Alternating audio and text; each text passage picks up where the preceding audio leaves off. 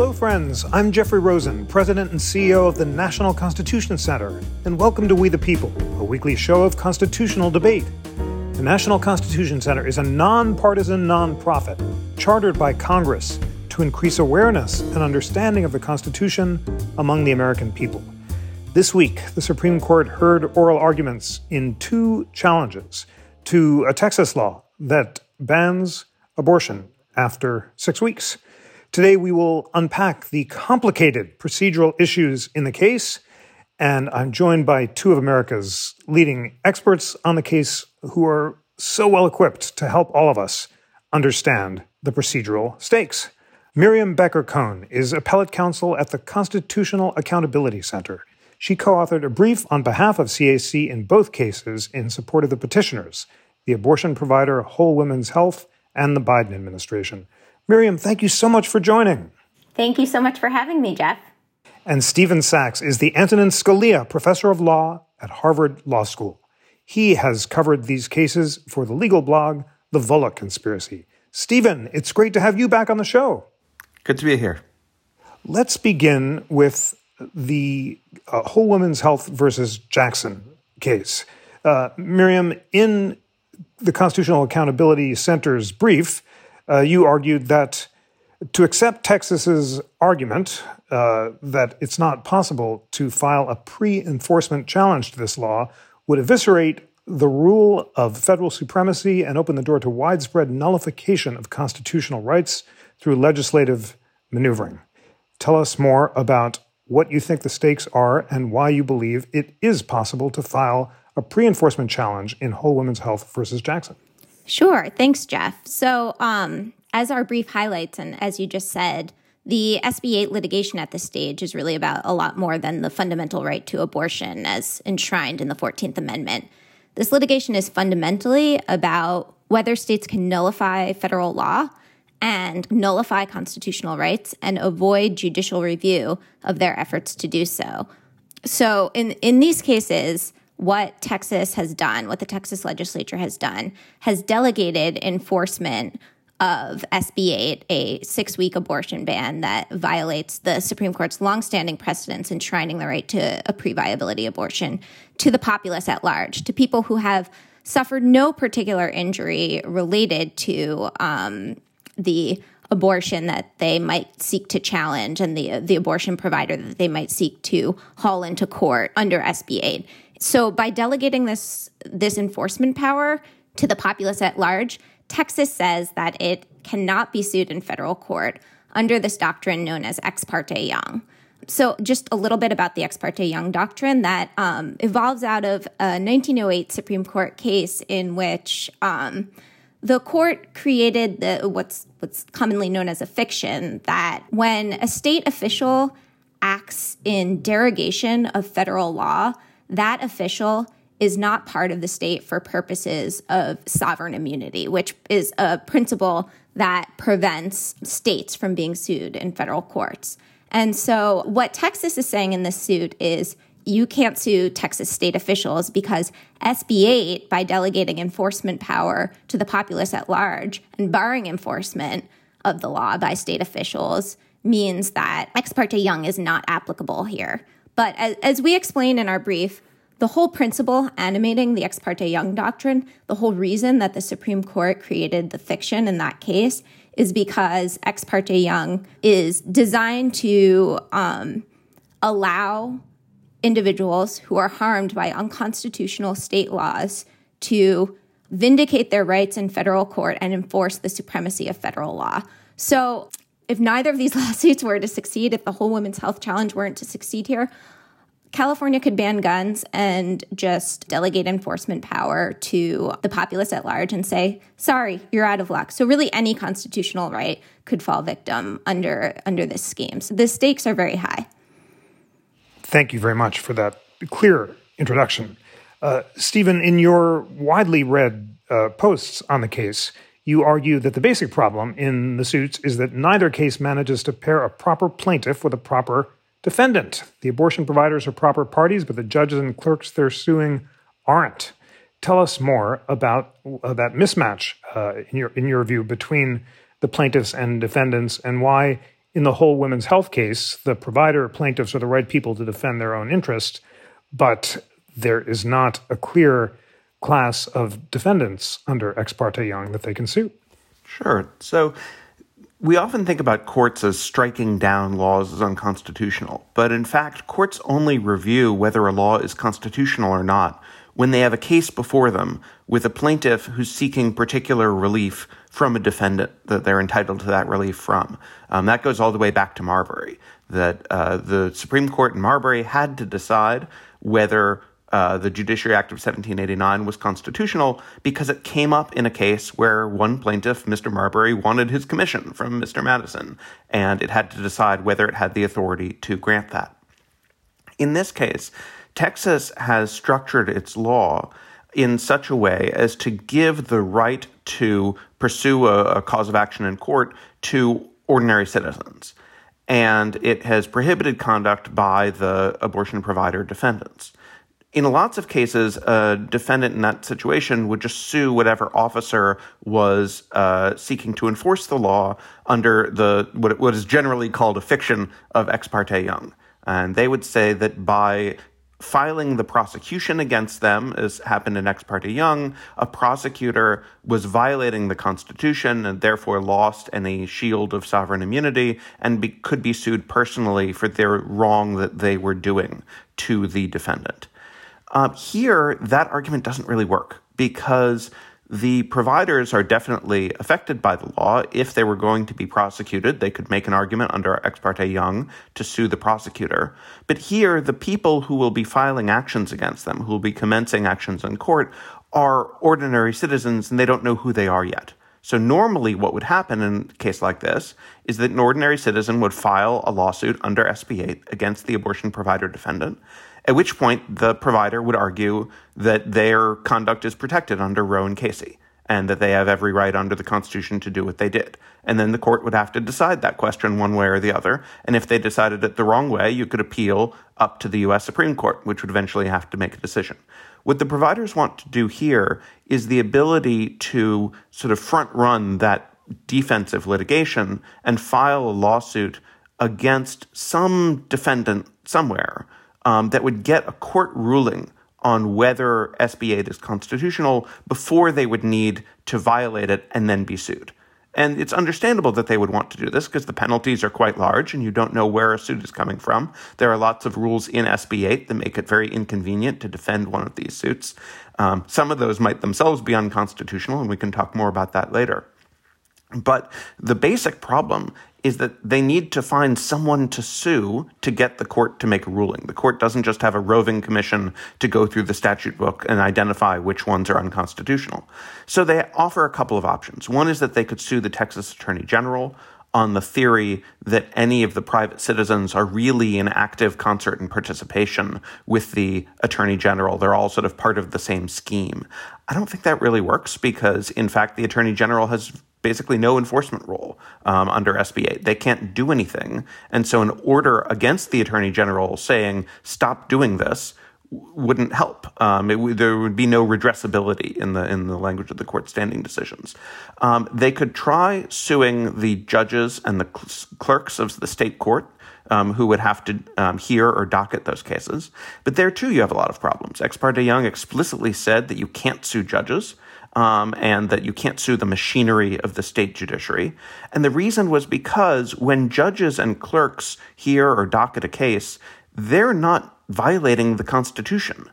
They're just doing their job. So maybe you could argue that the prosecutor who files a prosecution against you based on an unconstitutional law is trying to strip you of your constitutional rights and therefore is an appropriate target under Ex parte Young. I'm not sure that's entirely true. Normally, suits like that you have to file against your opposing party, not against their lawyer, which is who the Attorney General is. But even assuming the fiction of Ex parte Young, it still doesn't work against the clerks or the judges because they're not trying to strip you of anything. A case comes in, the plaintiff says they're entitled to $10,000 from the defendant. The clerk doesn't review that question. They just stamp the paper as received.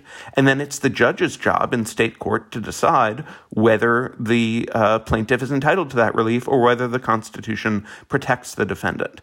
Suing the judges and clerks would be a lot like suing the mailman who brings the complaint to the courthouse. I mean, it's true they have some role in all of this happening, but what they're doing is in no way a violation of the law, and they're the wrong party to be the defendant. You could try suing a defendant class of anyone in the universe who might bring one of these lawsuits. That has its own problems, and we could talk more about that later. But the real problem is that Texas, in structuring its law this way, followed the rules about who gets to sue whom. And so the court would have to essentially break some rules in an effort to protect others. It would need to say, if it wanted to let Whole Women's Health sue the judges and clerks, that we're going to break the rules about who's a proper defendant in order to safeguard a constitutional right that itself is under a great deal of disagreement and scrutiny and will be debated further in the Dobbs case later this year. Thank you very much for that. Miriam, Stephen just ran down the possible defendants and said none of them are appropriate. You could try suing the Texas Attorney General, as Justices Breyer and Kagan suggested at oral argument, but he said the Attorney General has no enforcement roles, so there's no redressability. You could try suing judges, but as Justice Thomas pointed out, Ex parte Young says you can't sue judges. You could try suing clerks, but Justice Alito said they just have a ministerial role and they're not depriving anyone of anything. So for that reason, as Stephen said, the court would have to break the rules about who can be sued, establish an Ex parte Young in order to allow the suit to go forward. Do you agree or disagree? And who should be sued? And what did you hear at the oral argument the justices converging around on the question of who the best defendant or defendants might be? Sure. That's a lot, so I'm going to try to address each of those questions in turn. Fundamentally, the idea that the court would have to break some rules to permit Whole Women's Health to sue in this case, I think that phraseology sort of reflects a bit on how one thinks about the court itself and how it crafts rules and whether rules are written for the case before the court, whether when the court made the statements that it did in Ex parte Young, it was intending to foreclose all future lawsuits like the sort brought here, or whether rules are really meant to animate constitutional rules that are crafted by the court are really meant to animate broad, important, binding constitutional principles like the rule of federal supremacy and the rule that states cannot nullify federal constitutional rights by passing state laws that are intentionally designed to subvert judicial review and to violate those rights. So I'll take the classes of defendants one by one, and then I'll reflect a little bit on the oral argument. I think starting with judges, there is some language in Ex parte Young that suggests that judges might be difficult defendants, but Ex parte Young was a very different case than this one in the sense that there was a specific individual in that case who was enforcing the law. In fact, had attempted to enforce the law that had been enjoined as unconstitutional. In this case, as Stephen says, you can't identify at this stage who exactly are the individuals that are going to file these SB 8 lawsuits. But what matters for purposes of understanding the role that judges have in enforcing this law is that state judges are not really acting in their normal adjudicatory capacity when they are presumably hearing SB 8 lawsuits, because SB 8 stacks the decks against defendants, that is, people sued under SB 8, in such a lopsided substantive and procedural manner. For example, it bars defendants from bringing a full Whole Women's Health defense in an SB 8 lawsuit. That cumulative acts resulting from the law have the purpose or effect of posing an undue burden to the right to abortion.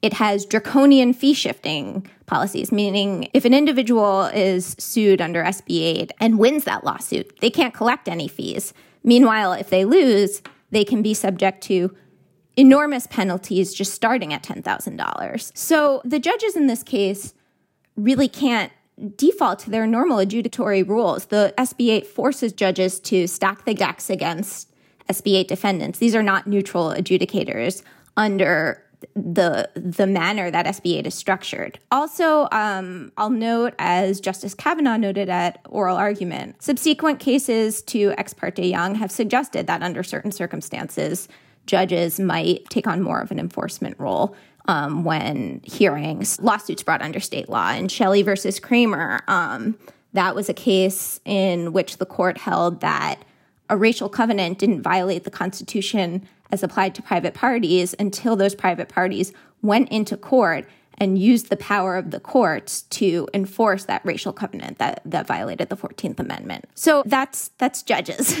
For clerks, again, clerks are, I completely agree, are performing a ministerial duty when they're docketing SB 8 lawsuits. But, and I agree with Stephen that they're not trying maybe to strip anyone of any right. But it doesn't matter that they're not trying to strip anyone of any right. They are doing so because the chilling effect of SB 8, the fact that the threat of SB 8 lawsuits has prevented essentially outlawed abortion in Texas, means that if clerks were no longer allowed to docket SB 8 lawsuits, that chilling effect would be gone.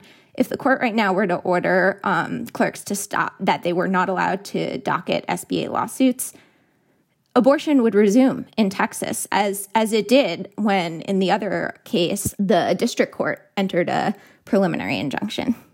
And finally, executive officials, the state attorney general. So in Ex parte Young, there's some discussion of how the attorney general, by dint of his office itself, has a connection to the enforcement of law.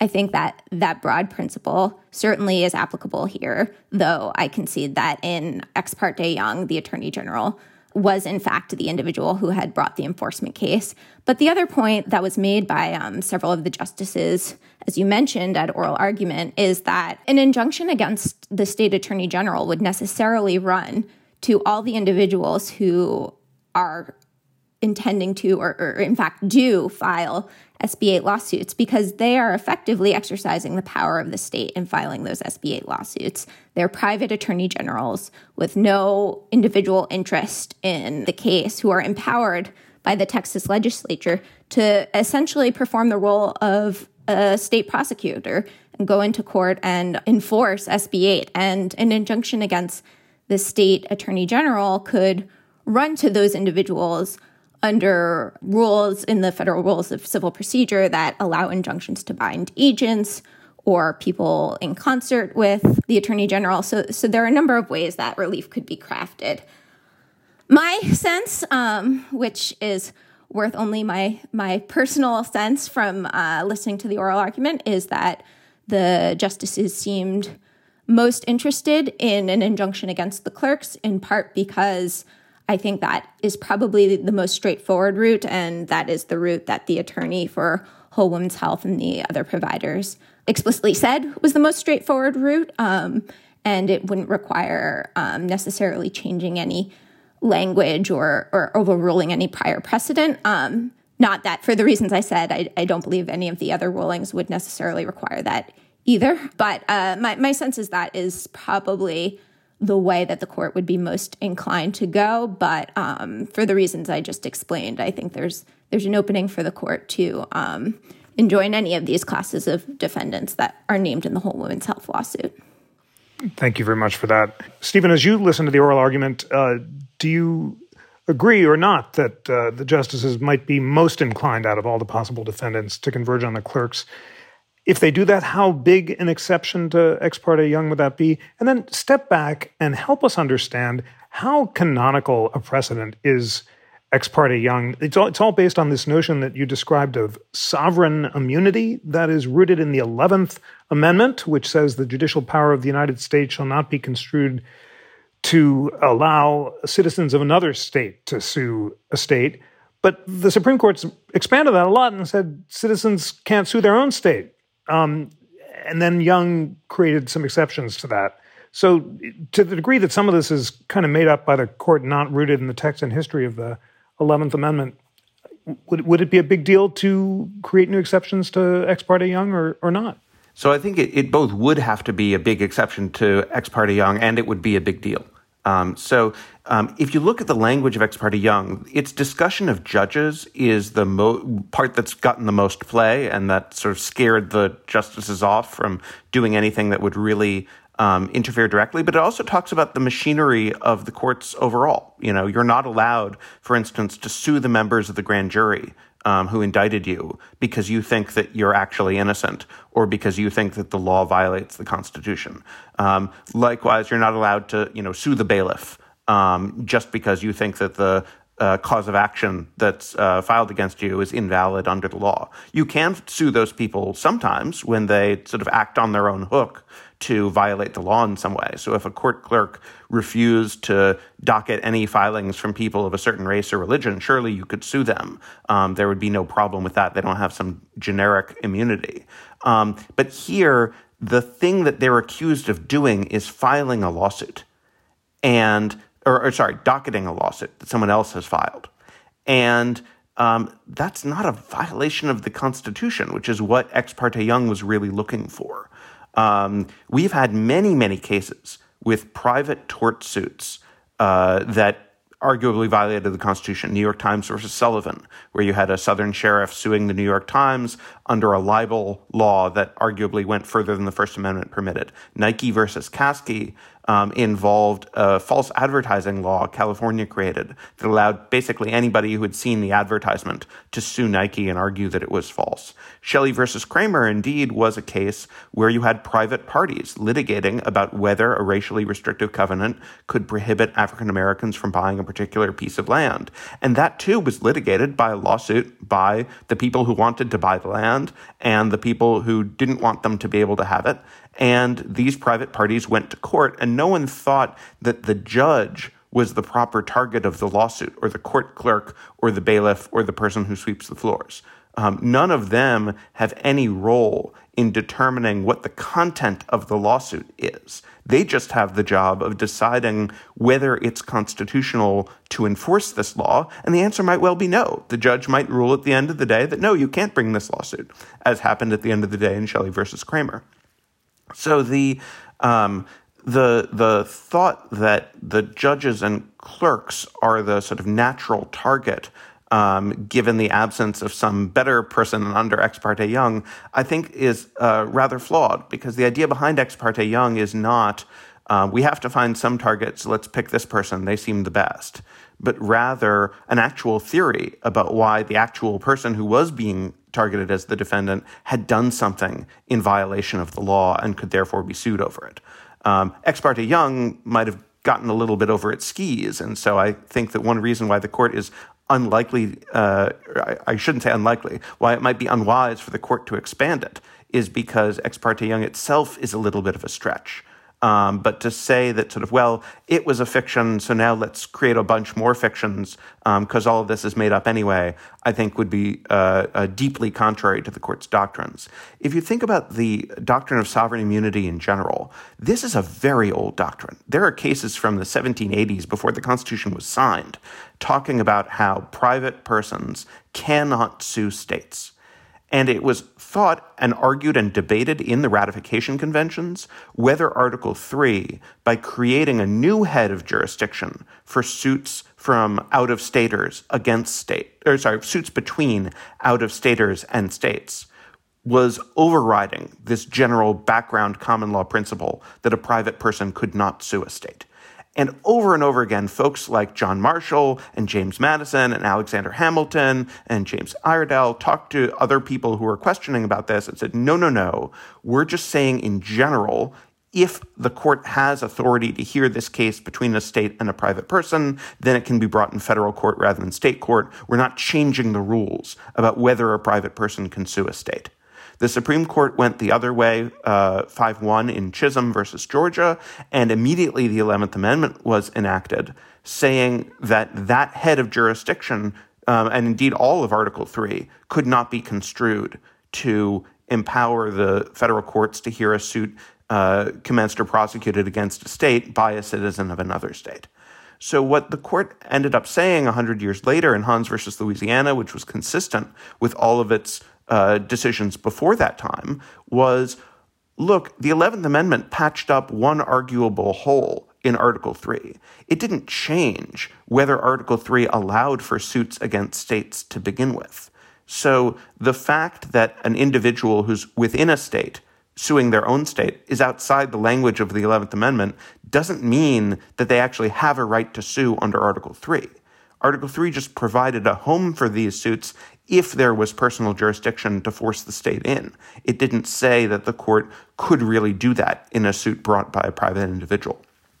So all of this is explaining why in Ex parte Young, the court was pretty careful not to throw the door wide open to any lawsuit that anyone wanted to bring against a state. Instead, they had a theory, kind of an iffy theory, but they had a theory for why the prosecutor as individual was liable and could be sued.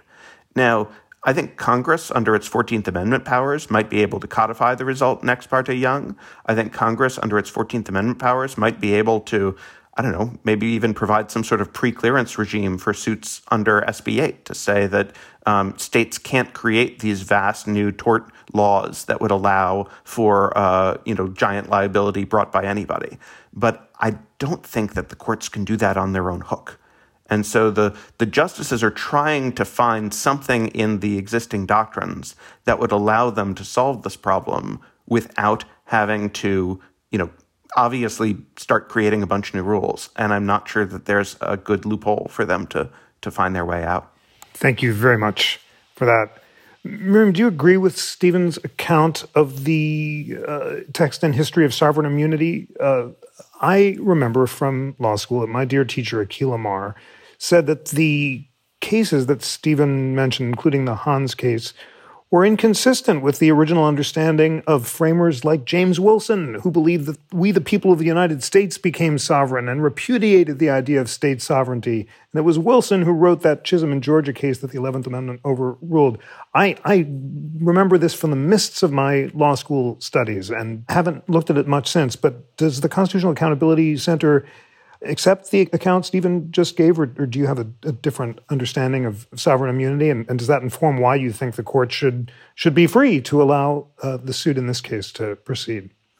Well, I don't think that the account of sovereign immunity is necessarily inaccurate as a historical matter. I think it is a limited account that leaves out important pieces of constitutional history that gave rise to the court's decision to create this fiction in Ex parte Young. And that's the whole idea, that when the framers came together to draft the Constitution, they had been living for years under the Articles of Confederation and dealing with a government that was basically powerless to enforce the supremacy of federal law.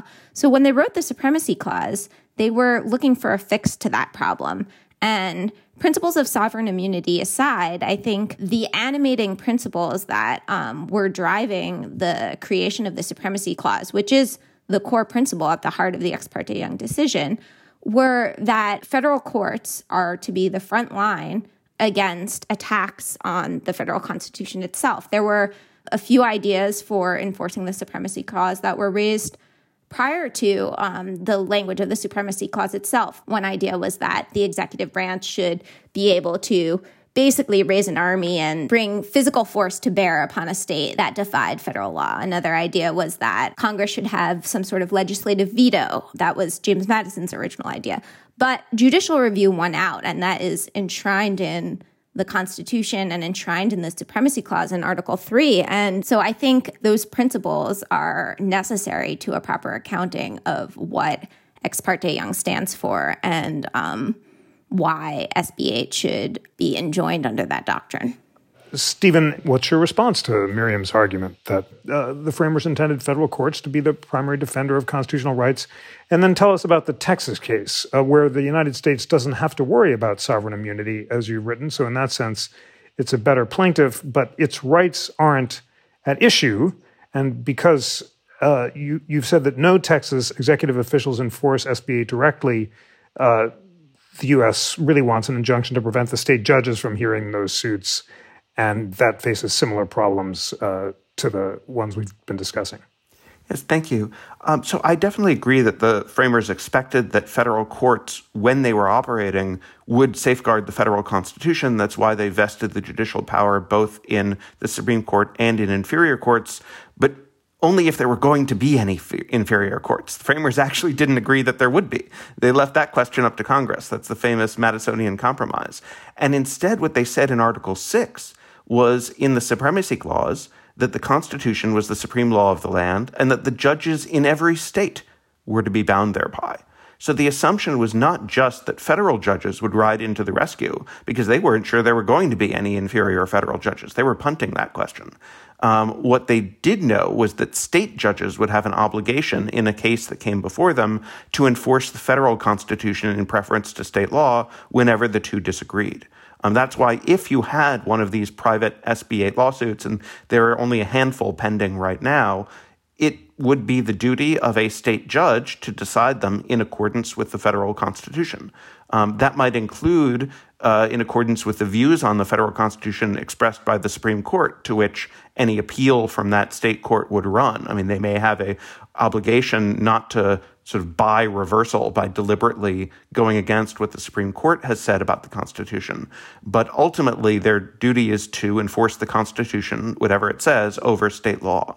And so that's why the defenders of, that's why Texas and the private plaintiffs would argue, look, the right forum for these questions to be decided, including questions about whether SB 8 can constitutionally limit the scope of an undue burden defense or can constitutionally deprive you of the ability to get attorney's fees in cases of frivolous litigation, is something that the state courts will decide in the first instance. And then if they decide it wrong, you can appeal up to the U.S. Supreme Court. The effort by the United States to sue that followed on the heels of the initial round of litigation in the private Whole Women's Health lawsuit is an effort in some ways to short-circuit that process by getting an immediate ruling on the constitutionality of the substance of SB 8 by having the United States sue Texas. It's correct that Texas does not, as a state, does not have sovereign immunity when the United States tries to sue. It's another sovereign, so it's not a private person. But there's still a question of whether Texas is the right person to sue. So if I have a question about the constitutionality of a law passed by the state of Texas, that doesn't mean that I sue Texas or that anybody else sues Texas. What it usually means is that I sue the party who purports to act under that law, which is in fact void because it's against the Constitution, in a way that injures me. So that's why normally cases like Shelley v. Kramer would be litigated between private litigants, not by anybody suing the state. Here, the government's argument essentially is that the judges and the clerks and even the private plaintiffs are all in some sense part of the state of Texas or acting on its behalf, and so therefore a judgment against the state of Texas would bind all of them and that Texas is the right defendant. The problem here is that state judges in Texas hear cases against the state of Texas all the time. They grant injunctions against the state of Texas, ordering it not to enforce a law. No one has ever suggested that under the federal rules of civil procedure, that means that once a state court in Texas has issued an injunction against the state of Texas, barring it from enforcing a law, that then the judges can't hear any more cases about it, or that the clerks have to stop docketing the filings. It's understood in those cases that the judges and clerks are neutrals. They're not on Team Texas. They can rule against Texas. And the people who are bound are those who use the executive power of Texas, its executive officials, to do things to private citizens that might then be illegal because they're not shielded by the Constitution. Likewise, if we think that a law passed by the legislature of Texas is invalid, you don't sue the legislature and order them to repeal the law. You sue somebody else who's trying to act under the law and say, the thing you're trying to do to me is not legal, and the reason is because this law is unconstitutional. So I think the real problem with the U.S. versus Texas lawsuit is that it's trying to sue Texas as the source of this law, not Texas as litigant, not the executive branch of Texas that comes in and represents the state in litigation. Miriam, in the Constitutional Accountability Center's brief in the Texas case, you argue that another important case called In Re v. Debs is the cornerstone for the modern judicial recognition of non-statutory executive power to bring suit. Tell us about that case, which arose out of the Pullman rail strike of 1894, and why you think that it provides authority for the United States to sue Texas in this case. Sure. So the In re Debs case, as you said, arose out of the Pullman strike, which was affecting interstate commerce in the sense that it was preventing people from being able to travel, preventing movement of the mail, and severely burdening interstate commerce. And so the Supreme Court held in that case that the United States could enjoin that strike in order to vindicate the public interest in the maintenance of free movement and the principles of interstate commerce enshrined in the Constitution.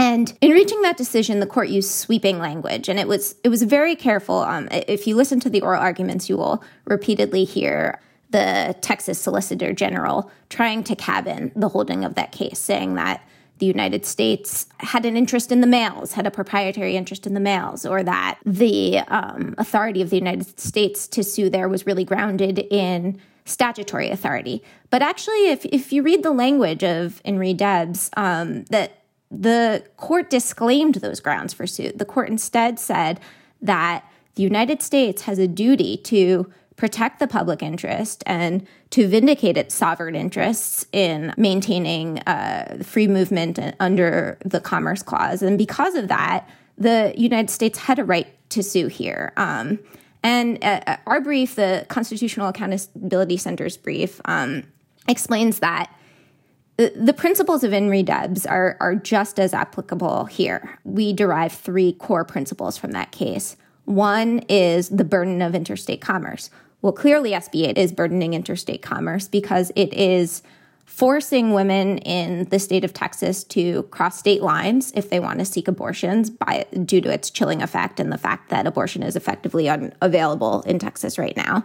And in so doing, it is burdening the rights of pregnant people in adjoining states because those people are now going to clinics and finding those clinics overrun with Texans who have crossed state lines to seek abortion. So in a similar way, the law is burdening interstate commerce. Similarly, the court in Debs recognized that the United States can't just always enjoin a law in this manner. But what was key was the emergency nature, the threat that the strike posed to the rule of law, and the emergency on the ground. And the same factors are at play here. We've already talked extensively about how SB 8 is an intentional subversion of federal law and federal constitutional rights. So in many ways, even more so than the strike in Debs. And the situation on the ground is dire. There are women who are unable to exercise their constitutional right to abortion as a result of SB 8 and the fact that it has chilled all abortion providers in Texas from providing abortions that they are entitled to do.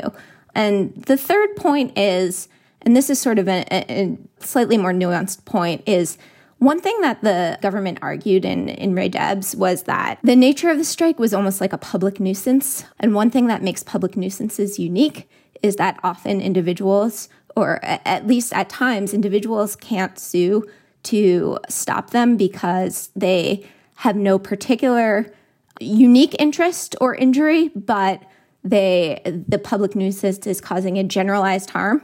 And again, the relationship to the SB 8 case is direct. What Texas has been arguing throughout the litigation is that individuals don't have the power to sue, that the whole women's health lawsuit should fail. So in this case, the United States, too, is stepping in a situation where individuals have significant barriers to vindicating their individual rights. Now, to be clear, the United States is not seeking to vindicate the constitutional rights of Texans. And General Prelager made it very clear in oral argument that that is not what this lawsuit is seeking to do. This lawsuit is seeking to vindicate the sovereign interests of the United States itself in enforcing and maintaining the supremacy of federal law.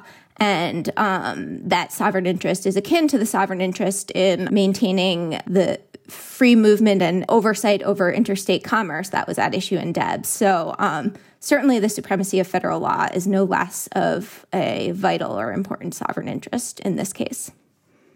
Stephen, you've argued in your blog post that Debs is not an appropriate precedent and have noted that Debs relied on the government's property-like interest in the nation's highways and waterways. So it was a property interest case. Unpack that more and tell us why, in your view, Debs doesn't provide authority for this suit. Sure thing. I think Debs doesn't provide authority for this suit for three reasons. The first, echoing a point that had been made earlier, is that Debs is only about the power of the United States as plaintiff to come in and sue. It doesn't tell you who the right defendant is.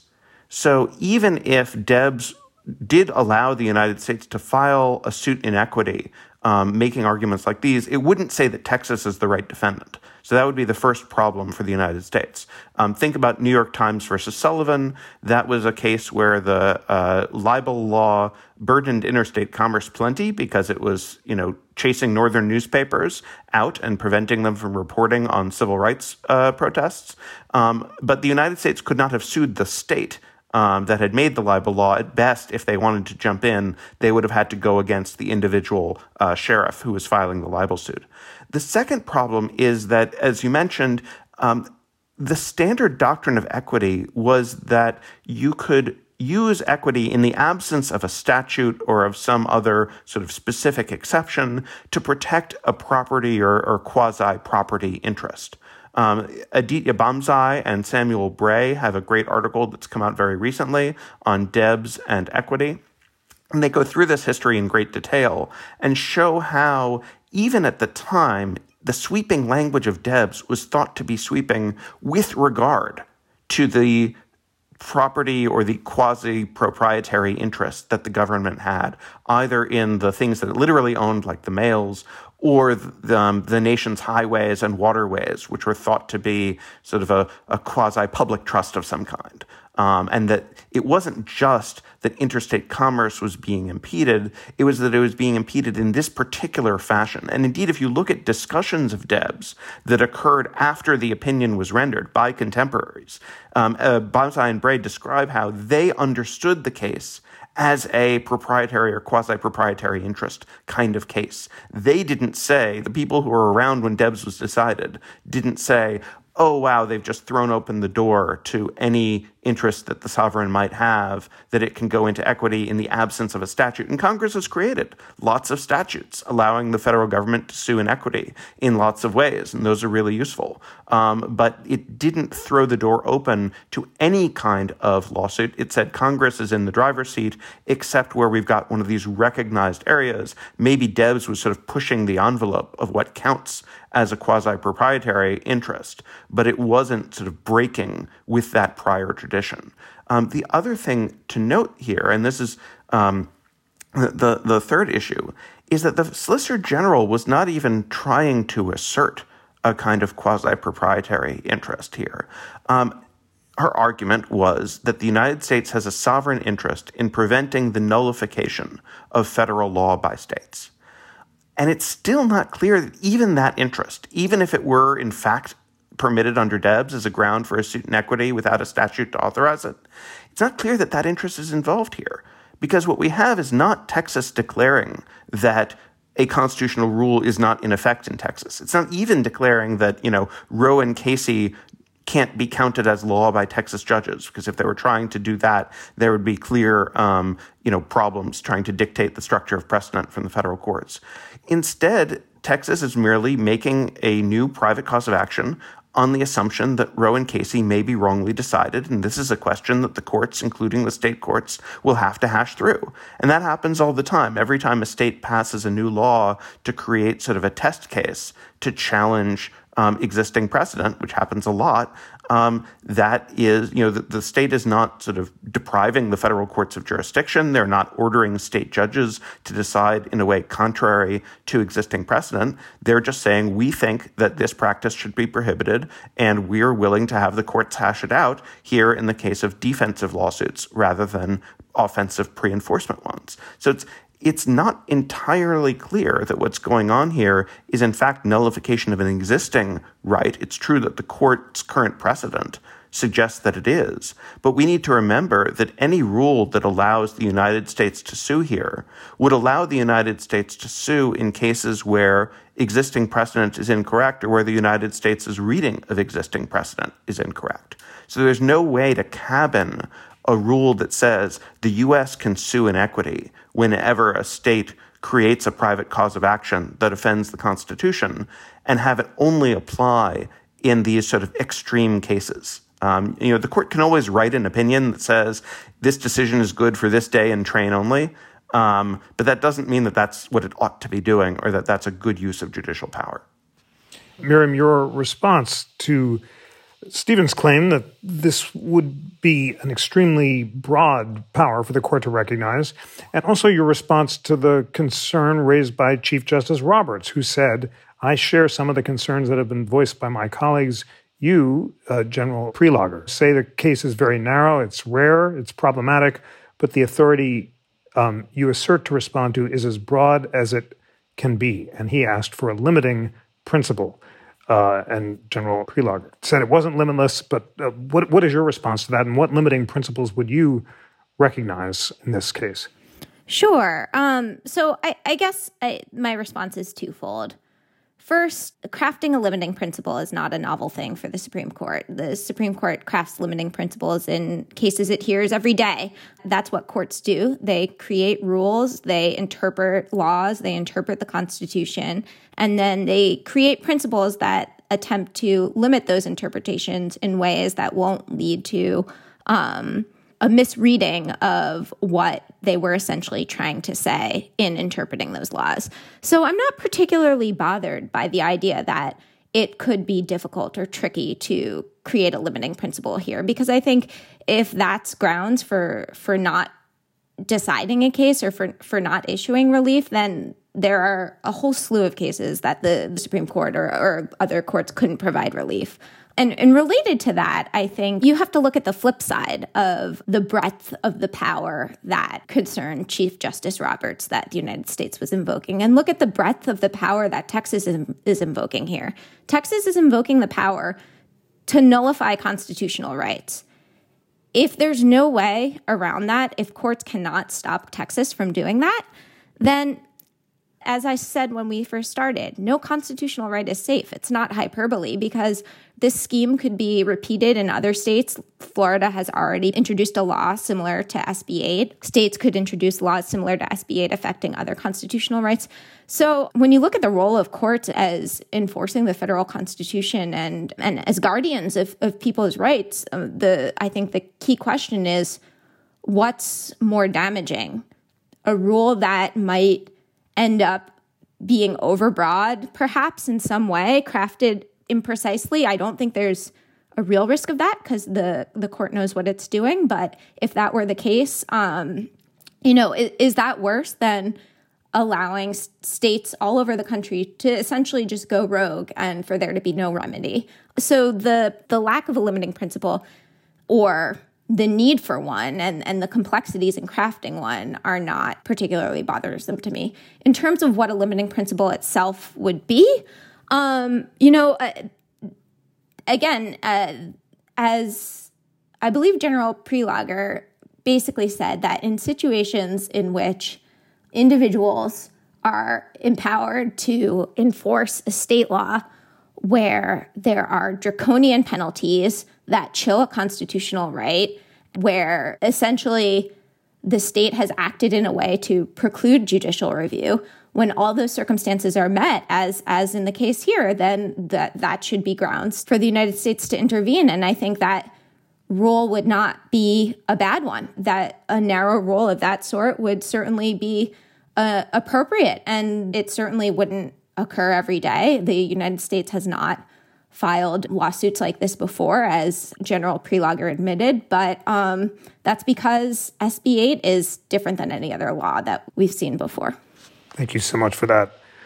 Stephen, on the question of limiting principles, what do you think of the one articulated by General Prelogar that Miriam just summarized?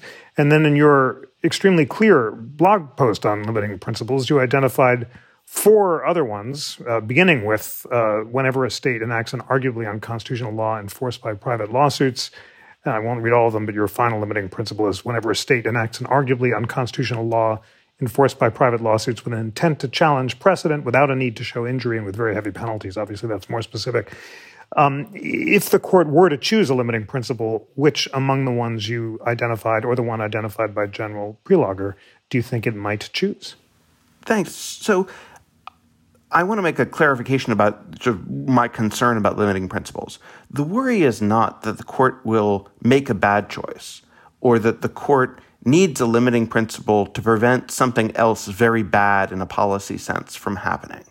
I agree with you that justices who are inclined to make up new rules also make up new limits on those rules so that the fact that they're making it up isn't quite as obvious. The problem is that the entire process is unprincipled. If you don't have a principle to start with that explains what your limit is, it's always possible to do that ex post and, ad hoc come up with some patch to say, here's why it wouldn't change things too much.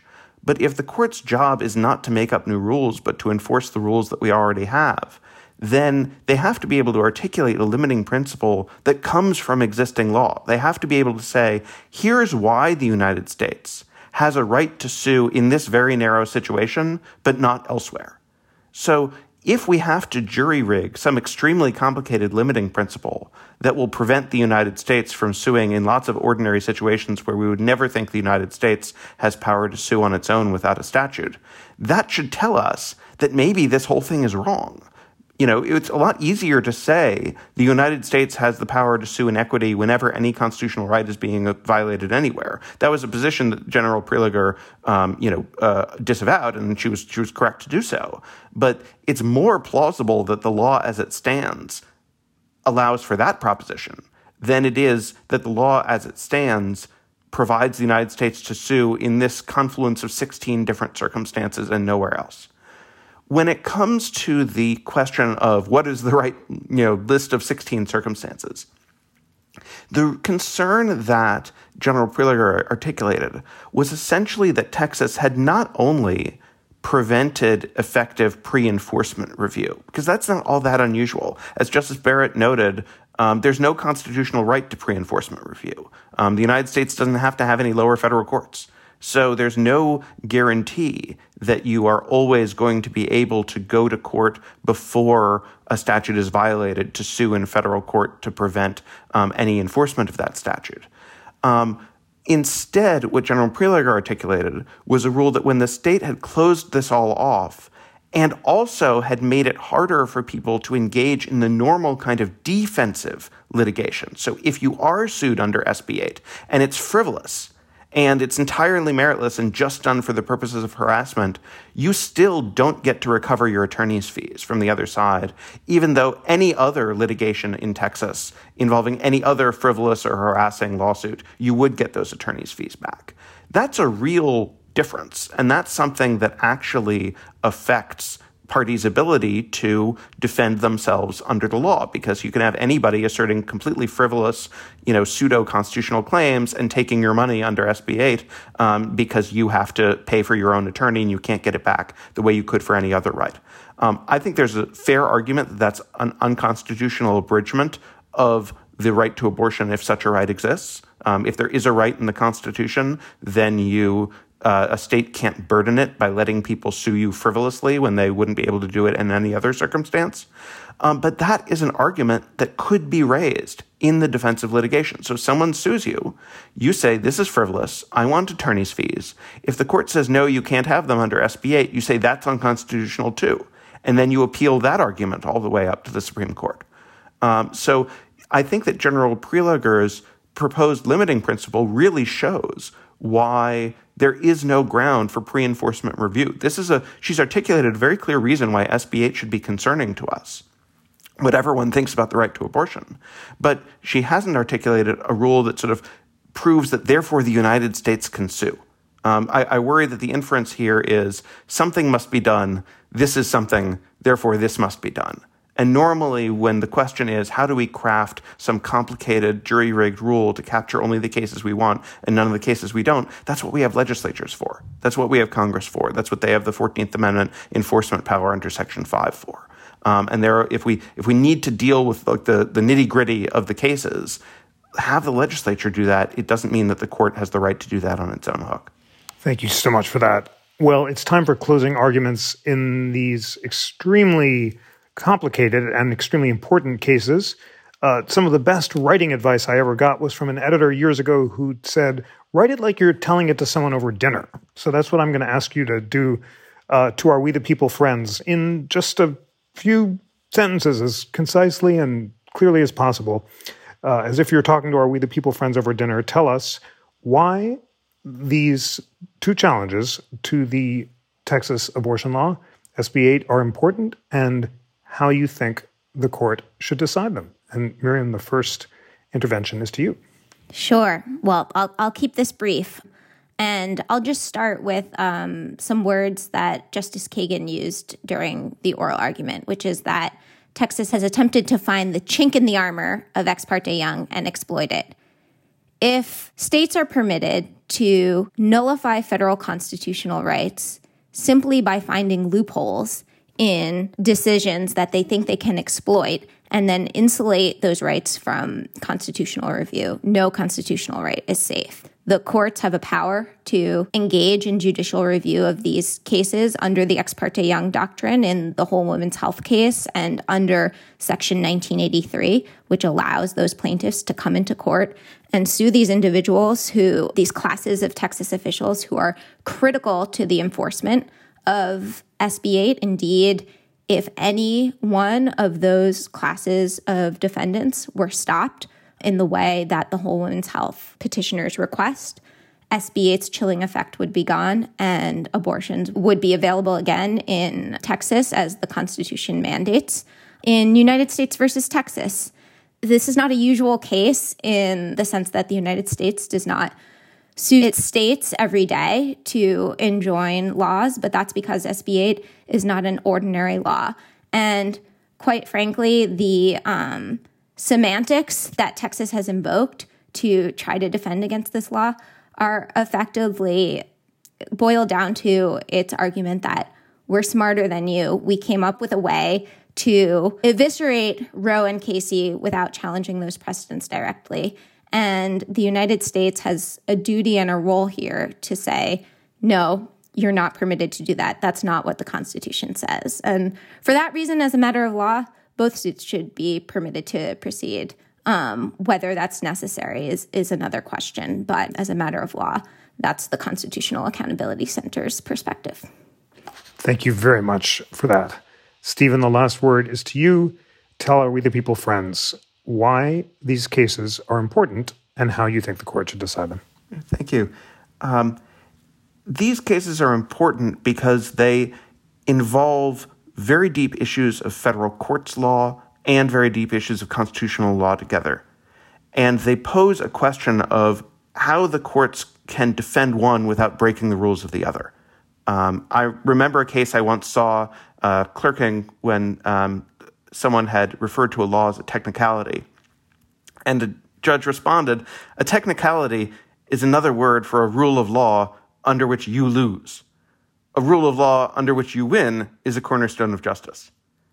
And I think what that really shows is that things that people think of as just technical corners of federal courts law, a chink in the armor, a sort of, ingenious scheme, are really just other ways of describing that courts have a lot of rules already on the books that constrain what they do.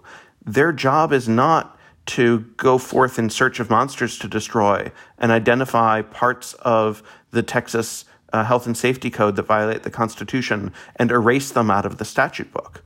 Their job is to decide cases between particular people that are properly framed for their resolution.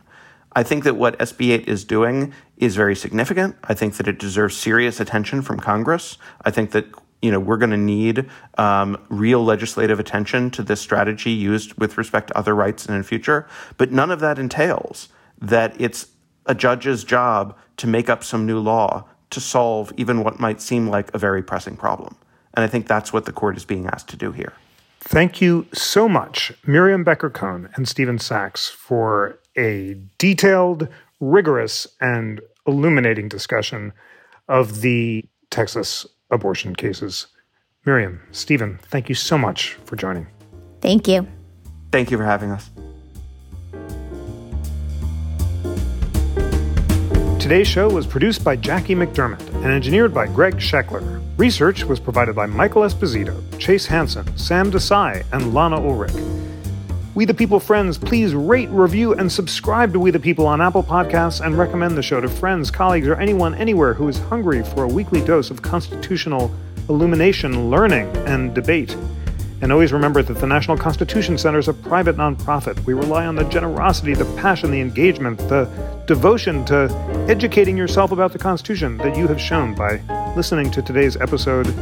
And it would be so great to have you support our mission by becoming a member at constitutioncenter.org/membership, or give a donation of any amount to support the work, including this podcast, at constitutioncenter.org/donate. On behalf of the National Constitution Center, I'm Jeffrey Rosen.